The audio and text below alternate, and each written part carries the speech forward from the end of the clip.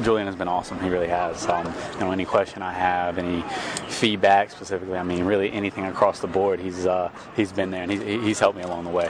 What area do you think you might have assisted most in these first kind of 8, 9 days? I wouldn't say one or the other, to be honest. Just really across the board. How do you feel you've progressed through these 8 practices at camp? Well, I try to get, just a little better every day. And, that's where my focus is and, knowing exactly what to do and doing it at a high level. How do you describe yourself as a player? If somebody said, who are you? I don't.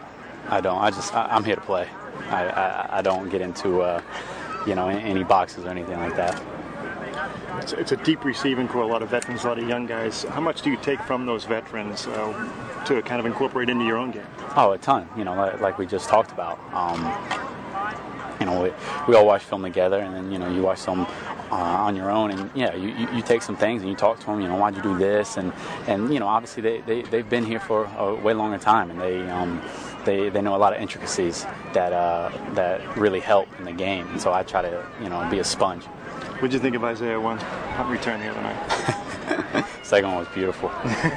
Braxton, we talk a lot about the transition from college to the pro game, but it's also transitioning from being one of the older guys and the veterans on the team to a new guy.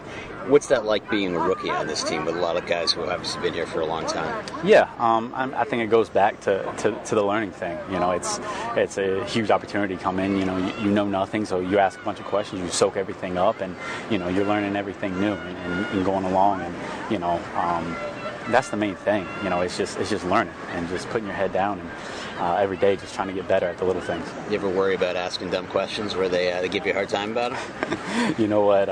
It happens. It happens. But no, if you don't know, you got to ask, because it's going to be much worse if you don't know out here. What's the Bill Belichick experience been like? Oh, he's a great head coach, and it's been good. I mean, I'm here to work. It's been awesome, to be honest. Has it been intense? Yeah, I mean, it's been football.